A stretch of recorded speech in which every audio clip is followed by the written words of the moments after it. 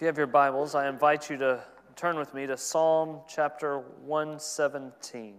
Psalm 117. I'll start with a story. Last summer, Carlin and I got to take a trip to Cozumel, Mexico, a Caribbean beach town. And it's one of those trips that we went, just the two of us. My son, Cooper, went to with his grandparents, spent the week. And so the two of us went to get away, to relax, to unplug, to unwind. And we've been to this resort before. It's one of our favorite places to go. And when you go to a place over and over, you begin to recognize people, and they kind of recognize you. And there was this guy that we had recognized, and he had forgotten us, but we recognized him. And we started making small talk, and he asked what we did, and I told him that I am a pastor. And so then he began to tell me how he had once preached and done all of this, and his life has taken a turn. And so that was on the first day we were there. The next day, we're laying out at the pool, sun's shining, we're enjoying our day, and this man comes up to us and he goes, "Pastor, what is the Lord teaching you today?" Now, if I went to you right now and asked you that question, I think many of you would get this flush feeling overtaking your body. You would get a little nervous and a little overwhelmed and a little worked up, and you would go, whoa. And you would start maybe thinking about devotionals or sermons or just some verse you read, and you would just try to throw that out there to go, okay, at least I have something to answer. So he came up to me, and he didn't really care about my answer. He just wanted to quote some scripture to me, but I gave him an answer. I said, "This is what God is teaching me." Day 3, he walks up to us while we were at the pool. "Pastor, what is the Lord teaching you today?" Now you're going, okay, well, gosh, I used my answer, right? And every single day that week, he came up to me and asked me, "What is the Lord teaching you today?" Luckily, on that trip, even though, it's a vacation and sometimes we want to unwind from everything, even time with God, that trip has a really good rhythm to it for me that while Carlin gets ready, instead of just looking at my watch and going, how much longer, I just go sit outside, I read and I pray, and it works out well for everybody. And so I was able to answer him. But if you think about that question, it's not a question we get asked much, and we probably should ask it more. What is the Lord teaching you? I hadn't thought about that question until this week. We were putting up Christmas, and Carlin has a letterboard that she likes to adjust. During the Christmas season, I think it said, "Joy to the world, the Lord has come." And so we were putting up Christmas tree and decorations, and she said, "Well, I need something new on my letterboard." And so she said, "Jordan, what is the Lord teaching you right now?" And I said, "The steadfast love of the Lord endures forever." And she said, "Okay, that sounds great. That'll fit." She said, "What verse is that?" And I said, "I don't know what verse it is. It's in the Psalms. It's all over." She said, "Well, Jordan, find me a verse. I need a verse." I said, "Well, the steadfast love of the Lord endures. That's what God is teaching me. That's what He is showing me. That's what He is revealing to me." So we went to Lamentations, and we found a verse that said exactly that, so it would fit nicely on the letterboard, and everything would be nice and decorated well. But that's what I want to teach you today. That's what I think we need to hear. Friends, the steadfast love of the Lord, the constant and continual love of the Lord endures forever. So Psalm 117 is where it stood out to me. As I've been studying the Psalms, this is the verse or the chapter where it really stood out. Chapter 117 of the Psalms is the shortest chapter in the Bible. It's only 2 verses, 28 words. This will probably be the shortest sermon of the year for me. So that's all positives, right? Everybody's happy. But let's read it together, or I'll read it for us as we dive in. It says this: "Praise the Lord, all nations. Extol Him, all peoples." Verse 2. "For great is His steadfast love towards us, and the faithfulness of the Lord endures forever. Praise the Lord." All right, that's our text. So let's jump in. Verse 1, praise the Lord. What does that mean? Shout, proclaim, respond with hallelujahs to the Lord. The literal meaning of that word, praise the Lord, brings in this idea of light. It means shine a light upon it. Bring it to light. Expose how great and how awesome the Lord is. Declare His goodness and greatness. Make Him known. That's what this idea of praise is. Shine a light on it. Exalt it. Make it known. Make it seen. Make it visible to all people. And it says, all nations.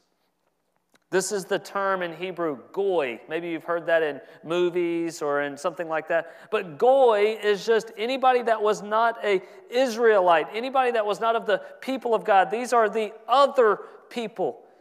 Praise the Lord, all nations. That means it's not just the tribal identity of Israel, but all people all over the globe. Paul uses this verse in Romans chapter 15, verse 11, and he brings out this idea as well. He says, praise the Lord, all you Gentiles. Let all the peoples extol Him. See, it's everybody is praising God. Now, we're going to get to that word extol, and I'm not going to be too proud to tell you that I didn't know what that word meant. I used some context clues and could guess, right? But I had to look it up. So I got a master's degree, but I still needed help. So I looked up extol, and I remember when I was reading this verse in my devotional time, I paused, I got my phone out, I typed this in, and this is what it said. To praise enthusiastically, to glorify, to laud, as the King James would say. I'm glad I was humble enough to just say, hey, I need to know exactly what that means. Praise Him enthusiastically, with energy and fervor. We don't have much energy today, all right? I don't have much energy. You don't have much energy. I feel it, all right? But this is what it's calling us to do, to praise Him enthusiastically. Again, all peoples.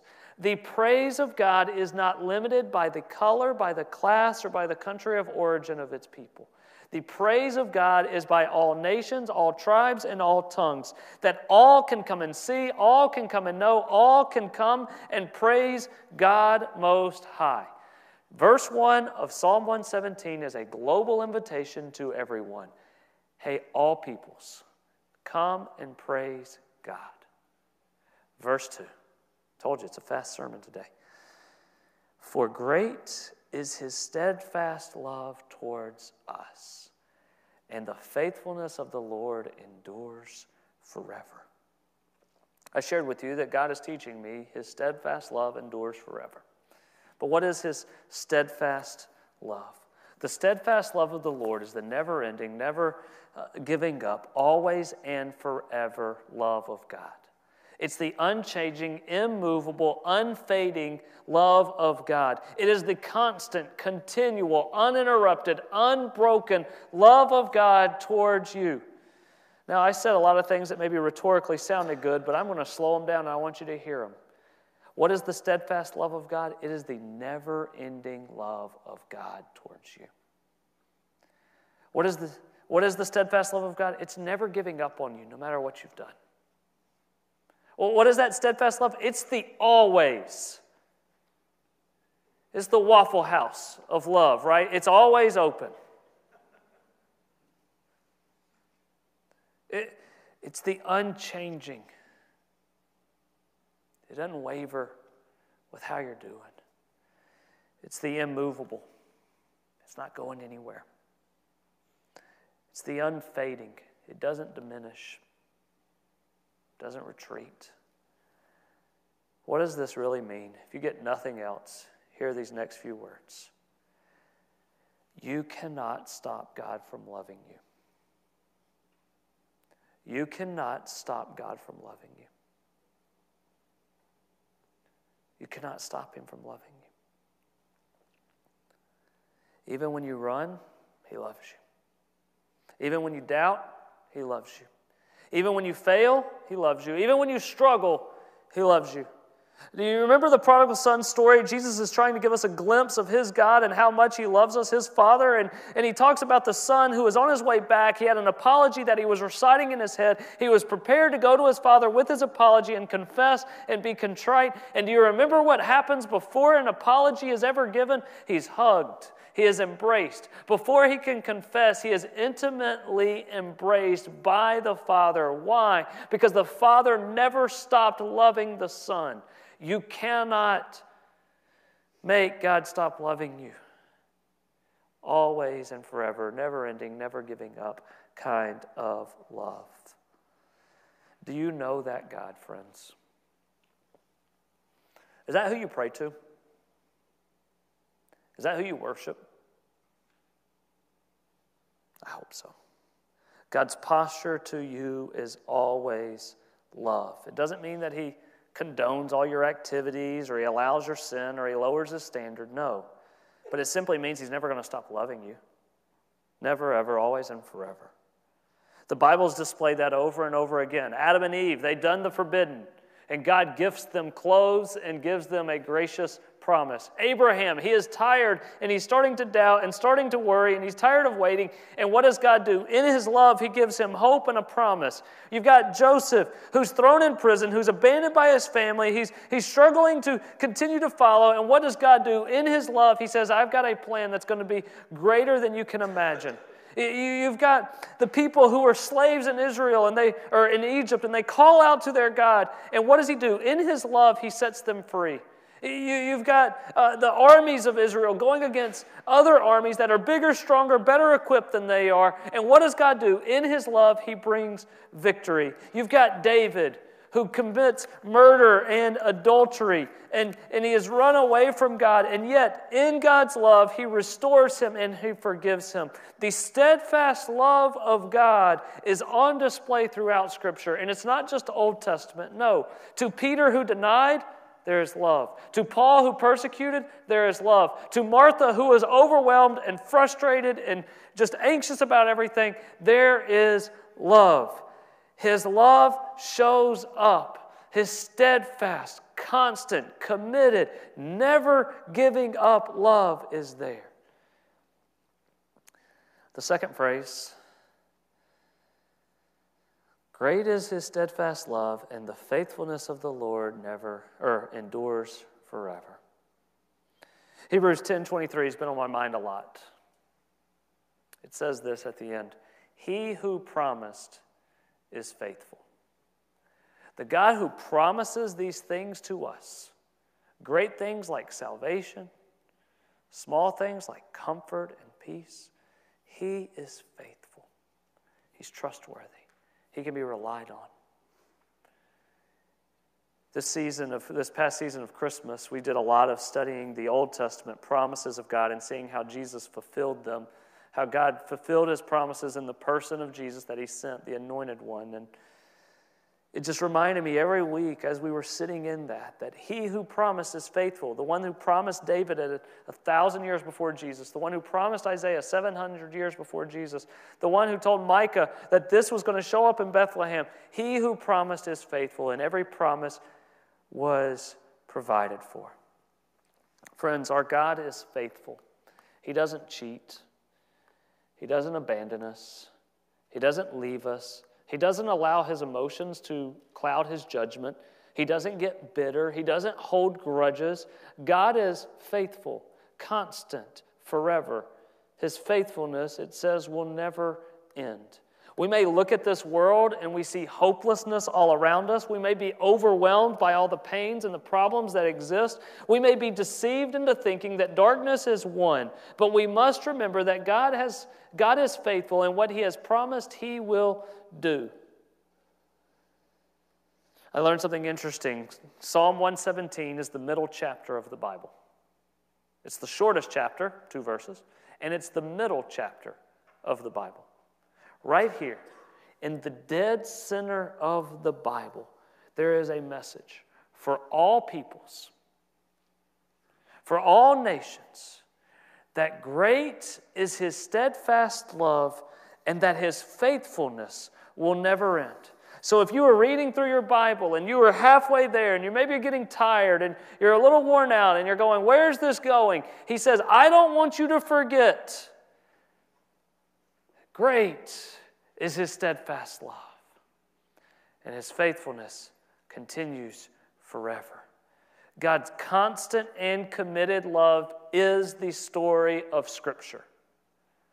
From Genesis 1 to Revelation 21, God's constant and committed love is the story of Scripture. It is God's message to you that I love you. I never stopped loving you. I will never stop loving you. I love you so much that I sent my Son for you because you messed it up. I sent my Son to you whom you hated. You mocked him, you beat him, you killed him. Why would I do this when I knew what would happen? Because I love you. I cannot stop loving you. I will never stop loving you. Because of my love, God is saying to us, I will do for you what you cannot do for yourself. Because of my love, I will do whatever it takes for you to be with me. Because of my love, I will endure it all. And here in this middle chapter of the Bible, in the most succinct message he could make, praise him, all peoples. Extol him, all nations. For great is his steadfast love, and his faithfulness never ends. This last week, I've had the pastoral trifecta. I had a wedding, a sermon, and a funeral. It's a lot of extracurriculars there. On top of that, it was a holiday weekend, and we also are really sick in the house. I'm on an antibiotic, Carlin's on a steroid. We're just making it by right now, to be completely honest. But I got to thinking about this verse. As I stood and I did a wedding for Cameron and Allison, the idea of the steadfast love of God, as I was here getting to unite two people, two friends, in a covenant commitment to one another, to steadfastly love each other no matter what comes their way, no matter what circumstance or calamity may present itself. And I share at every wedding I do that one of the best tastes of the love of God is found in the love of a spouse. It's not the only taste of the love of God, but it's a good taste of the love of God because it shows someone who is steadfast and faithful is how a marriage should be.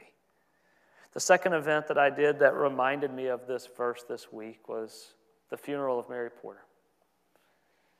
The steadfast, constant, committed love of God. And knowing Mary was just someone who was such a constant and committed to her God and to the church, who was steadfast in her relationship and her desire for people to know God. And so I ask you this morning, when you consider that idea, for great is his steadfast love, and his faithfulness endures forever. What does this mean for you? Some things it may mean is no matter how terrible the diagnosis, no matter how caught up in sin you are, no matter how deep in depression or addiction you may find yourself, no matter how overwhelmed or uncertain, no matter how exhausted or excited you are, the love of God does not change. In Romans chapter 8, Paul asked the question, what can separate us from the love of God? Shall tribulation or distress or persecution or famine or nakedness or danger or sword, will any of those things separate us? He goes on, verse 37. No, in all of these things we are more than conquerors through him who loved us. For I am sure of this, that neither death nor life, nor rulers nor angels, nor things present nor things to come, nor powers, nor height, nor depth, nor anything else in all of creation, nothing can separate us from the love of God in Christ Jesus our Lord. So let's put a bow on this thing this morning. Your past, it doesn't disqualify you. Your present, it doesn't invalidate you. Your future, it doesn't undermine you. The constant love of God is always towards you. A love that cannot be really fully experienced here in this world. A love that is always and forever, constant and continual, steadfast and faithful. Great is his steadfast love. I want you to say that with me. Great is his steadfast love. Great. We're going to keep doing this a few times, all right? Great is his steadfast love. Great is his steadfast love. Great is his steadfast love. Do you know that? Do you? Do you trust that? Do you trust it? Do you believe it? Do you live like it's true? All of us could go teach this to the kids and say, oh, guys, I want to tell you, great is his steadfast love. And then we go home. Something doesn't go our way. Something doesn't go how we like it. We screw up somehow. We fall back into sin. And we start doubting the goodness and the grace of God, and we start doubting his steadfast love. It's immovable. It's always and forever. It's never giving up on you. Great is his steadfast love. Let me pray for us. God, I pray that you hammer that point home to us today.